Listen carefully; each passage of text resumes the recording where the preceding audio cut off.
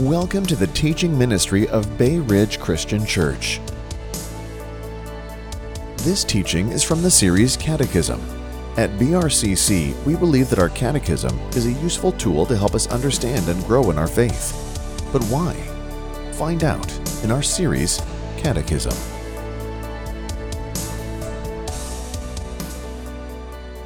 Today's text is going to come out of Revelation chapter 4, verses 6 through 11. We're really just spending some time this fall going through a number of the early questions in our catechism. This was actually a couple of my study weeks away. I worked on our catechism years ago, and we're working through it. We're going to be working it in with our children's ministry more. And today we're going to be looking at what is the fifth question, which is, who is God? So we're going to be looking at Revelation 4, 6 to 11. It's there in your booklets. I'll be using the NIV. It'll also be up here on the screen, and you can follow along in your Bible. Hear now the word of the infinite, eternal, sovereign God. In the center around the throne were four living creatures, and they were covered with eyes in front and in back. And the first living creature was like a lion, and the second was like an ox, and the third had the face of a man, and the fourth was like a flying eagle. And each of the four living creatures had 6 wings and was covered with eyes all around, even under his wings. Day and night they never stopped saying, "Holy, holy, holy is the Lord God Almighty, who was and is to come." Whenever the living creatures give glory, honor, and thanks to him who sits on the throne and who lives forever and ever, the 24 elders fall down before him who sits on the throne and worship him who lives forever and ever. They lay their crowns before the throne and say, "You are worthy, our Lord and God, to receive glory and honor and power, for you created all things, and by your will they were created and have their being." When I was a young plebe, back in 1979, we were nearing the end of plebe summer, and my squad leader said, "I want to ask you guys a question." So all you guys come from high school, and you think of something, what kind of grades do you think you're going to make while you're here? And he randomly pointed to me and said, "Midshipman Hicks, what do you think you're going to get?"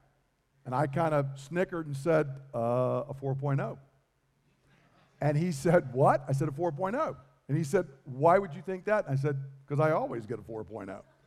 And he laughed and said, "You won't while you're here." I just kind of said, okay. Fast forward a few weeks, I got my first test back from my calculus class. And at the top, the professor wrote 60. And I gave you most of those points. And I said, okay, we've gone through a critical misjudgment of capabilities and requirements here. And I thankfully was able to recover from that and do okay. And that's not one that will end your life. But I learned real quickly that sometimes we misapprehend the way things actually are. And again, you can recover from that one. But the reason I bring that story up is because many people today misjudge who God is and who they are. And you can recover from misjudging your own abilities relative to the academic requirements that are facing you. But if you misjudge who God is, there is no recovery.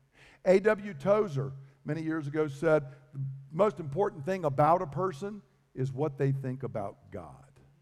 So our question is, who is God? And our catechism defines the answer to who is God is that God is the infinite, eternal, sovereign creator of everything.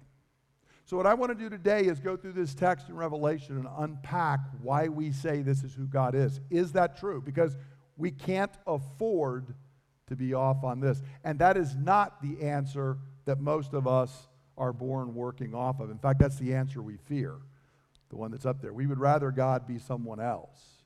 So is this who God is? Now, when we dive into the text, and you notice here in Revelation 4, the picture that is given of God is that he is absolutely awesome. This is a picture of the awesomeness of God. Now, awesome's a word we throw around today. Oh, this thing is awesome. That was incredible. But I mean it truly as it is.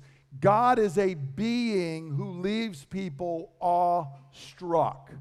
Notice the picture here in Revelation chapter 4. We see in the center around the throne, there's these 4 living creatures, and we've spoken of these in a couple of different series. They came in the church to represent the 4 Gospels and 4 aspects of who Jesus is. And these creatures are like lion and an ox and a man and an eagle, and they've got all these wings and they're covered with eyes. But notice what they're doing. Day and night, it says they never stop saying, "Holy, holy, holy is the Lord God Almighty, who was and is to come." These creatures who are in the presence of God nonstop never grow to a place where they say, he's not really that great. Always, they are struck by the awesomeness of God. There is non-stop worship. And they cry out, "Holy, holy, holy." In a few, later on in the fall, we're going to cover the character of God, and holiness is one that is often forgotten. And the base idea of holiness is that something is separate, it is distinct, it is other. And when they see God, they cry out not once, not twice, 3 times. He is the perfection of holiness.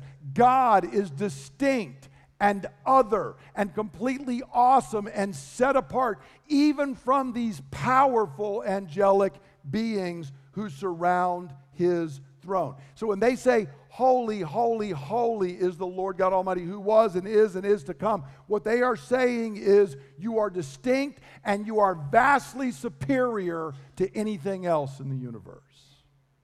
That's the first fundamental fact we have to reckon with in dealing with God. Now, when we consider that and we look in the scripture, I'm going to give 4 reasons that we list in our catechism to try and describe this awesomeness, 4 attributes of who God is. The first one is God is infinite. He alone has no bounds. There's multiple ways we can look at this. I'll just point out a few, and I'm going to actually go to that scripture that Greg prayed there out of Psalms. Psalm 139. First, God is infinite in knowledge. The old word for this, coming from the Latin, is omniscient. He is all-knowing. In Psalm 139, the psalmist prays, "Before a word is on my tongue, you know it completely, O Lord." And in verse 6, he says, "Such knowledge is too wonderful for me, too lofty for me to attain." Notice what the psalmist is saying. I'm not even aware of the word I'm about to speak, but you already know it. God knows everything about everything. God knows everything that has ever been, everything that is, everything that ever will be, and everything that ever could be. Now that's knowledge. That's not the way you and I are. And note when the psalmist says such knowledge is too wonderful for me, what he's getting at here is not only does God know all these things, and he knows what the psalmist is going to say before the psalmist has even thought it, God's knowledge is not like yours and mine. Remember, God is holy, he is distinct. You and I learn by studying. I arrogantly thought I was going to get a 4.0 and it wasn't going to be that hard, and I discovered getting significantly less than a 4.0 was going to take a lot of work. God doesn't have to work to know anything. He inherently and immediately knows everything. He does not study. He does not grow in his knowledge. He does not go through a process of learning. He knows all that is, was, ever will be, ever could be, and he knows it immediately and inherently. If you get that, the only thing you can do is with the psalmist say, "Whoa, that is beyond me. That is completely other than what I am." But God is not only infinite in his knowledge, he is infinite in his presence. The old word for this is omnipresent. The psalmist goes on in Psalm 139 in the very next verses and says this, "Where can I go from your spirit? Where could I flee from your presence? If I go up to the heavens, you're there. If I make my bed in the depths, the Hebrew word is actually Sheol. If I go down to the realm of the dead, you're there.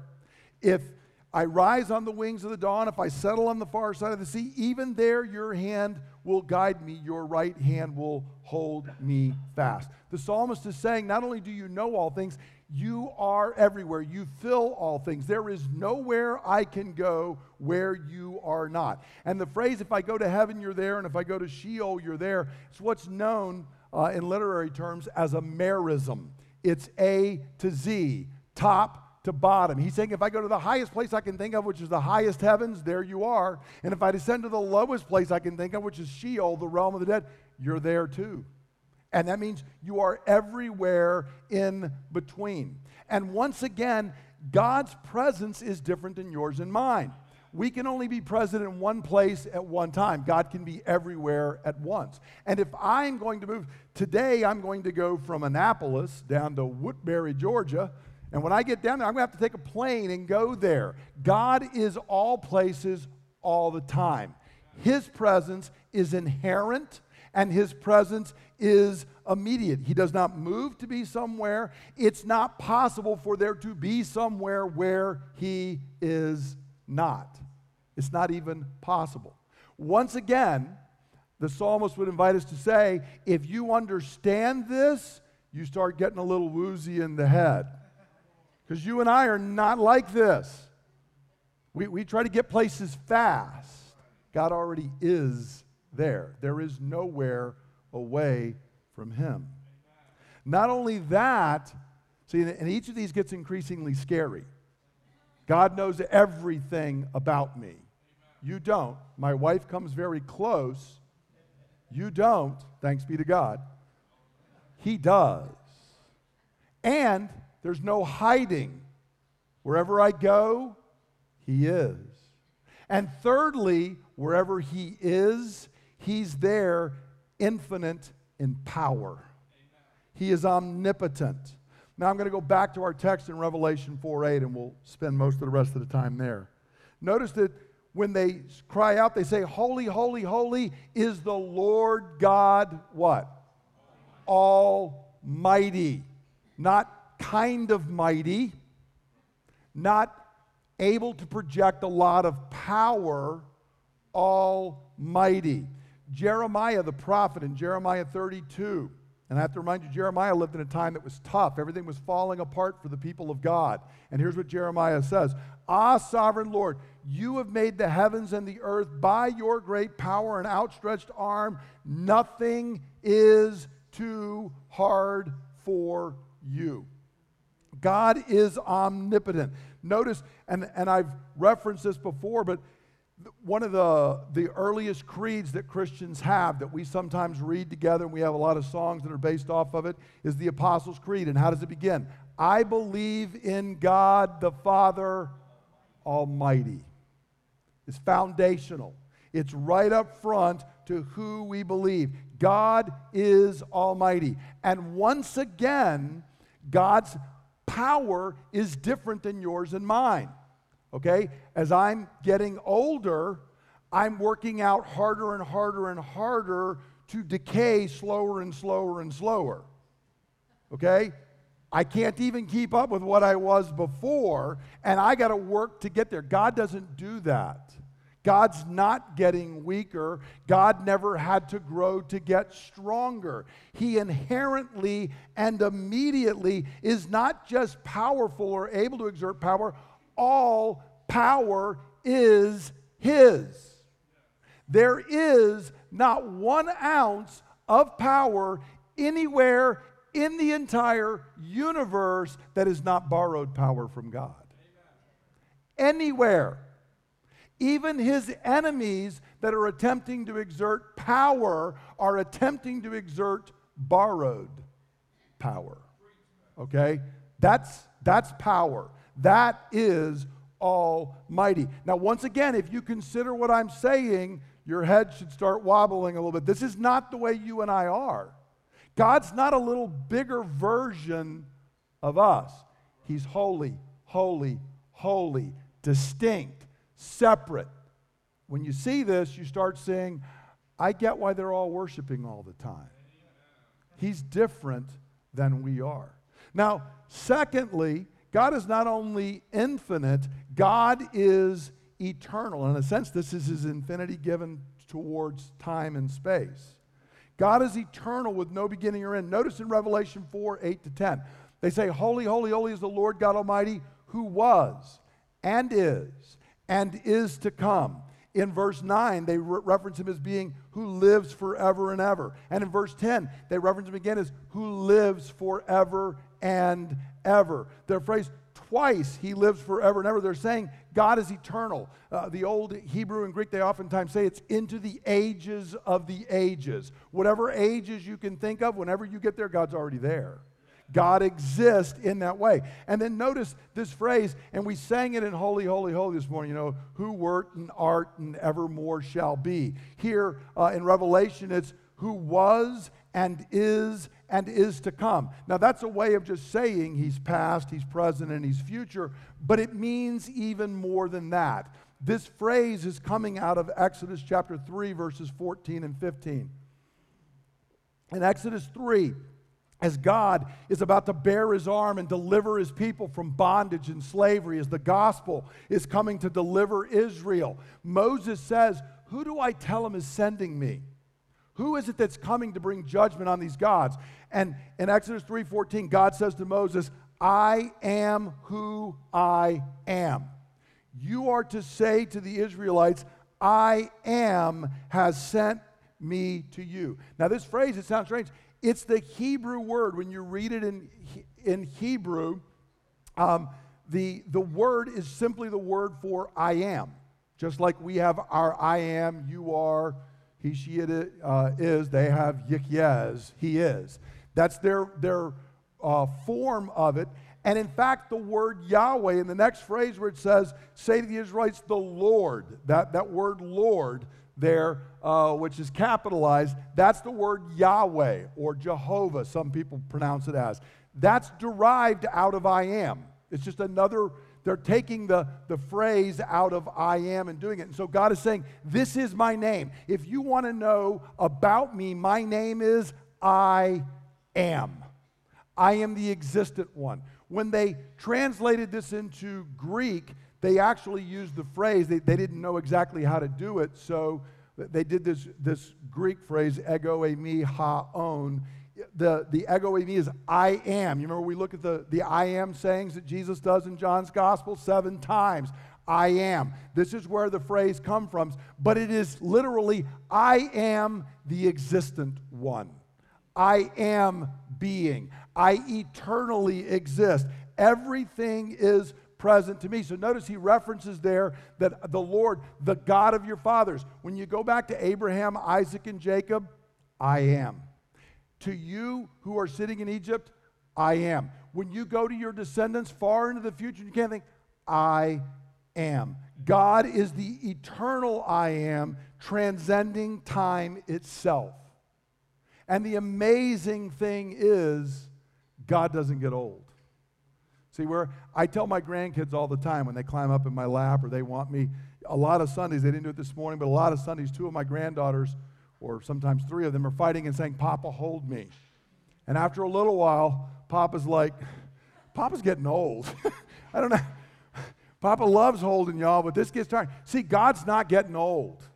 He's not getting tired because God doesn't even exist the way you and I do. We live in the space-time continuum. Time exists because space exists. Before there was space, before there was time, there is God. God is I am. 1,000 years ago, some scientists say that the universe is 14.7 billion years old. Well, guess what? If it is 14.7 billion years ago, and there's now, and if you go 15 billion years in the future, none of them are any more distant from God. He envelops all of it. Every moment is present to him. He is eternal. And if you think you can wrap your mind around that, I was really bright thinking a 4.0 was within my grasp. You can't. This is beyond us. But it is who God is. And the only response is the knees need to start buckling. It's the only reasonable response to who this God is. And not only is God eternal, we need to understand when God says, I am the I am, he necessarily exists. Here's a secret for you. You could not exist and the universe will be fine. I could not exist, it'll probably be a better place. Okay? God can't not exist. He essentially, necessarily exists. So notice in Revelation 4:11, at the end of their song, they say this, you are worthy, our Lord and God, to receive glory and honor and power, for you created all things, and by your will they were created, and they have their being. God is different than creation. Creation exists and is sustained by God's will, but God automatically, inherently, necessarily exists. And nothing else does. There was a time when we were not. There was a time when the universe was not. There was never a time when Father, Son, and Holy Spirit were not. They always were and are and evermore shall be. Your life and mine, I am sucking air right now because it's God's pleasure to allow me to suck air and for no other reason. And if he didn't will it this moment, it would all be gone. Once again, that is beyond your comprehension and mine. And the only response is worship. Not only is God infinite and eternal, God is sovereign. He rules over all things. Now, this is related to him being omnipotent in power, but this is stating that God is actually exercising that power. Again, notice in verse 8, Revelation 4:8, they refer to the Lord God Almighty. In 1 Timothy 1:17, a phrase we sometimes use for one of our benedictions, now to the King, eternal, immortal, invisible, the only God, be glory and honor forever and ever. Notice, he is the King. God is the King from all of eternity. He has all power, and he is right now exercising his will to bring glory to himself in his own time and way. Remember, why are we here? To glorify God and enjoy him forever. And God, the central message of the Bible is God is bringing glory to himself through the person and work of Jesus Christ as he's creating and redeeming a people in whom he lives by his Spirit so that they will glorify and enjoy him forever. It is about God, and he is accomplishing that. God will accomplish all he desires in the end, and nothing and no one is going to stop that. Okay? I remember the night that I was proposing to Linda, I decided I was going to take her down by Triton Light at the Academy and look out at the bay, and it was going to be beautiful. But since I'm not omniscient, I didn't look into the future and realize it was going to be like 20 degrees and sleeting. But being a good Marine, I had a plan B. And plan B was Memorial Hall. We were going to go up and we were going to overlook the bay because Memorial Hall never had anybody in it except that night. And there were about 300 midshipmen up there. And I looked to her and I said, I don't have a plan C. I didn't go that deep in my contingencies. Other things were messing. See, God never has to have plan B. He never has to have plan C. He knows all things and he is working all things. Now, this does not mean that everything is okay in this world. If you think everything is okay in this world, you are not paying attention. It's a mess out there. It is a mess out there. It is broken.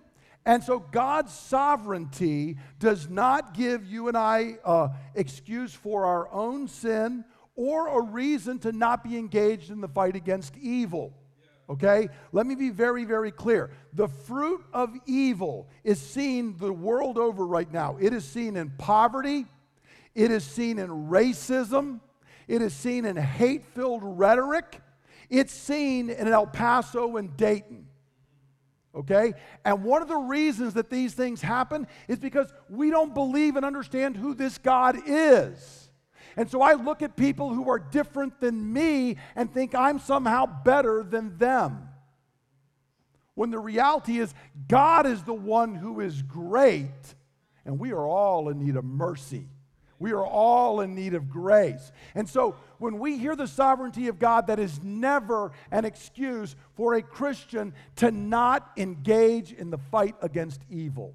Part of how God is exercising his sovereignty, part of the mystery of it all, is he is calling the church to be engaged and to speak hope in a broken world, to work against these things that are so evil and so broken. And so trust in sovereignty of God. If anybody ever tells me God is sovereign and therefore I am inactive, you do not understand the sovereignty of God. God is so sovereign, he's actually working through us. That is what he is working to do. It should propel us into the fight against evil. You are blessed to be a blessing. We are called to engage the world with the good news of Jesus Christ. And friends, it is broken. And read the book of Revelation. I hate to give you the bad news. It stays broken right until Jesus comes back. But I want to remind you the reason this doctrine is there, the sovereignty of God is not a nice philosophical point that we can all debate over. Revelation is written to a suffering church. Because when you wake up and you look and you see what happened in El Paso and you see what happened in Dayton, you can sit there and say, is God really sovereign? Is he really at work right now? And Revelation is written to assure us, yes, he is. He is working. He is accomplishing his will. Do not lose hope. That is the message in Revelation over and over again. And it is a reason why the suffering church spends way more time in Revelation than we do. And they don't get out of it the goofy things we tend to get out of it. They get out of it hope. God is sovereign. God is still working this out. I can hang on. And for us as the people of God, it lets us know not only, here's the good news in Scripture, if you are Joseph and you've been sold into slavery, betrayed by your brothers, when you try to stand up for holiness and do what God called you to do, you're betrayed by your master's wife and sent into a dungeon and everybody forgets you. But Joseph comes to the end and realizes is, in all of that, God was working for my good. And he will turn every last bit of it to my good and through me to the good of others. That's the message of Revelation, friends. If you are the people of God, whatever you face, God will work to your good. Not always easy to see. I'm not infinite in knowledge. Sometimes I don't get it. But what I do know is on the final day, I will look back and say, oh, I see. I was blind, but now I see. Now, last thing, and then we'll turn to applying the word, is God in creation. Because God in himself is infinite, eternal, and sovereign. And then out of that, God has created. So notice Revelation 4:11 in our text. You're worthy. You, this infinite, eternal, sovereign being, are worthy. And then he goes on and says, for you created all things. God is the creator of everything that exists. And when we did question 1 in the Catechism, I remind you this, consider how foundational the doctrine of God being the creator is. Genesis 1:1. What's the first thing we hear about God in the Bible? In the beginning, God created. We go to the creed. I believe in God the Father Almighty, creator of heaven and earth. Our first question in the Catechism, why did God create humans? Creation is not an esoteric doctrine. Creation, hear me clearly, creation did not simply arise by random chance. And if it did, eat, drink, and be merry, because tomorrow you're going to die and rot. This is a purposeless, meaningless universe if this all just randomly sprang into existence. But if it was created by a personal, sovereign God, there is reason to have hope. We are in a universe. It is literally, we are in a universe with no meaning, or we are in a universe that is bristling and filled with meaning. God is the creator. And not only that, he is the sustainer. Notice again that last phrase, you created all things, and by your will they were created and have their being. He not only created it all, he holds it together moment by moment. This world and universe will run its course until God's will determines Jesus is coming back and it is all over. He is sustaining it. They are having their being. It is back to that word for I am. Literally, they are existing. You and I exist moment by moment by the pleasure of God. All creation sprung into existence from the will and pleasure of God, and it only continues to exist moment by moment because of his will and pleasure. What that means, once again, is if you understand this God, there's only one response. It's worship. There is no other rational response. Now, how do we apply this? We're going to worship in just a minute. But before we do, I want to ask a question of us. Do I see the importance of accurately knowing who God is? Again, if you go off and you go to a job, or you're like me and you go to the academy and you misestimate your capabilities and everything, usually no harm, no foul. You'll come back around. But this is one, it's not that way. This is the beginning of everything.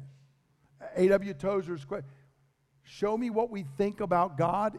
Everything else is going to flow from that. It'll tell you who we are as a people. If we don't start with this, but rather with humans, we're going to run off into the ditch quickly. And much of theology and much of even the worship of the church today starts from below. Much of it looks and says, well, let's make man the center of everything. Everything is about us. Friends, it's not. And if you understand this infinite, eternal, sovereign creator and sustainer of everything, there's no way I'd say, but I still think I ought to be the center of it all. It doesn't make any sense. But that's precisely what we have been embarked a journey to try and do. And so if we answer this question wrong, everything else is wrong. All the biblical doctrines of humanity, sin and the fall, the law of God, the gospel, salvation, eternity, they only make sense if God is the infinite, eternal, sovereign creator of everything. If it's a different God, all those other doctrines make no sense. They all flow from him. One of the problems in our culture today, we're even trying to define morality apart from the character and person of God. You can't do that. There's no basis for it otherwise. So it all has to go back to God. And if we reduce God from this awesome description, what ends up happening is we become the master, he becomes the servant, we become the judge and jury, and he's the accused. Have you ever heard people say, well, I tell you what, on Judgment Day, God's got some questions to answer? Yeah. I got news for you. When you see him, there's not going to be questions. There's going to be hugging the ground. And if you're a believer, of course, there's going to be gratitude for Jesus Christ. The arrogance we have to think that we could question God. But friends, we do. It's what we do. But it's because we've reduced God down. And if we reduce him from this awesome description, rather than God being the center of the story, I become the center of the story. Rather than worship being about what is pleasing and glorifying to God, it's what I like. Did I get something out of that? What was in it for me? Everything. That's the battle that goes on here, and it's the battle that's been going on from the garden.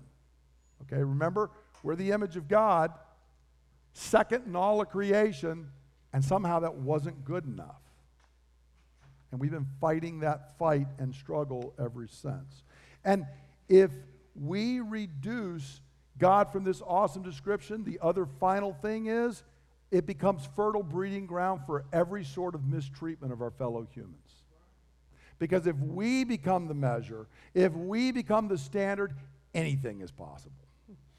Because then I start gauging whether I'm better than you and what needs to happen. That it is breeding ground for disaster. And even an atheist like Nietzsche saw that, warned us of that, and it's still what we embrace. So what do I think about God? Do I understand this awesome description? Now, what we're going to do today, we're going to respond to this call to worship of God in the gospel.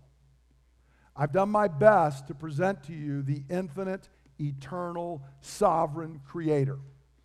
If you see that, there's only one response. Right now you should be wanting to say, I want to join in with the beast. I want to holler, holy, holy, holy is the Lord God Almighty who was and is to come. It's what everyone in the text does. Look at pictures. When you get glimpses in heaven, almost every time in the book of Revelation, what's going on? They're worshiping. That's what they're doing constantly, nonstop. Because when you see God as He is, every fiber in your being says, I want to worship Him, or I want to get away from Him. There are pictures where the evil are fleeing, all of creation's rolling up and trying to get away. We either are running to Him to fall down before Him or trying to hide, which is foolish since there's nowhere to hide. So I want to encourage us, and as a believer, you have a double reason. Because the amazing thing is this infinite God I've been talking about loves you. By my sin, I have rebelled. I have committed cosmic treason. I have spit in His face, and I have done it over and over and over again. And His response to me in the gospel is grace. Amen. If His greatness and His grace don't make you want to worship, I got nothing for you. Please see me afterwards. We need to talk. Because it's got to draw that out of us. This infinite God knows you by name. We get to continue in Psalm 139. Before you were created, when you were in your mother's womb, He knew you. He was knitting you together. He called you before there was space and time. He had set His affection on you in Christ and called you when you were dead in trespasses and sins. He raised you up. He made you an inheritor of all that He has, and He will keep and He will sustain you until the final day you're before Him. The infinite God does that for insignificant people like you and me. That is a call to worship. So what we're going to do, we're going to stand together, and the worship team is going to lead us in the song, God is Great. And we're going to sing His praise, and then I will come up and we will conclude with a word of benediction. Hallelujah. Praise God in His sanctuary. Praise Him in His mighty heavens. Praise Him for His acts of power. Praise Him for His surpassing greatness. Praise Him with the sounding of the trumpet. Praise Him with the harp and lyre.